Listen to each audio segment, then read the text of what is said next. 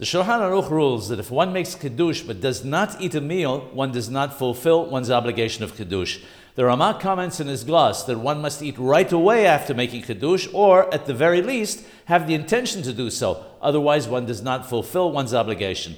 According to the Mishnah Berurah, if a person had the intention of attending to other matters not pertaining to the meal before eating, and did in fact do so, even if he subsequently eats the meal in the same place, he has not fulfilled his obligation. Ashkenazim should be concerned about this opinion.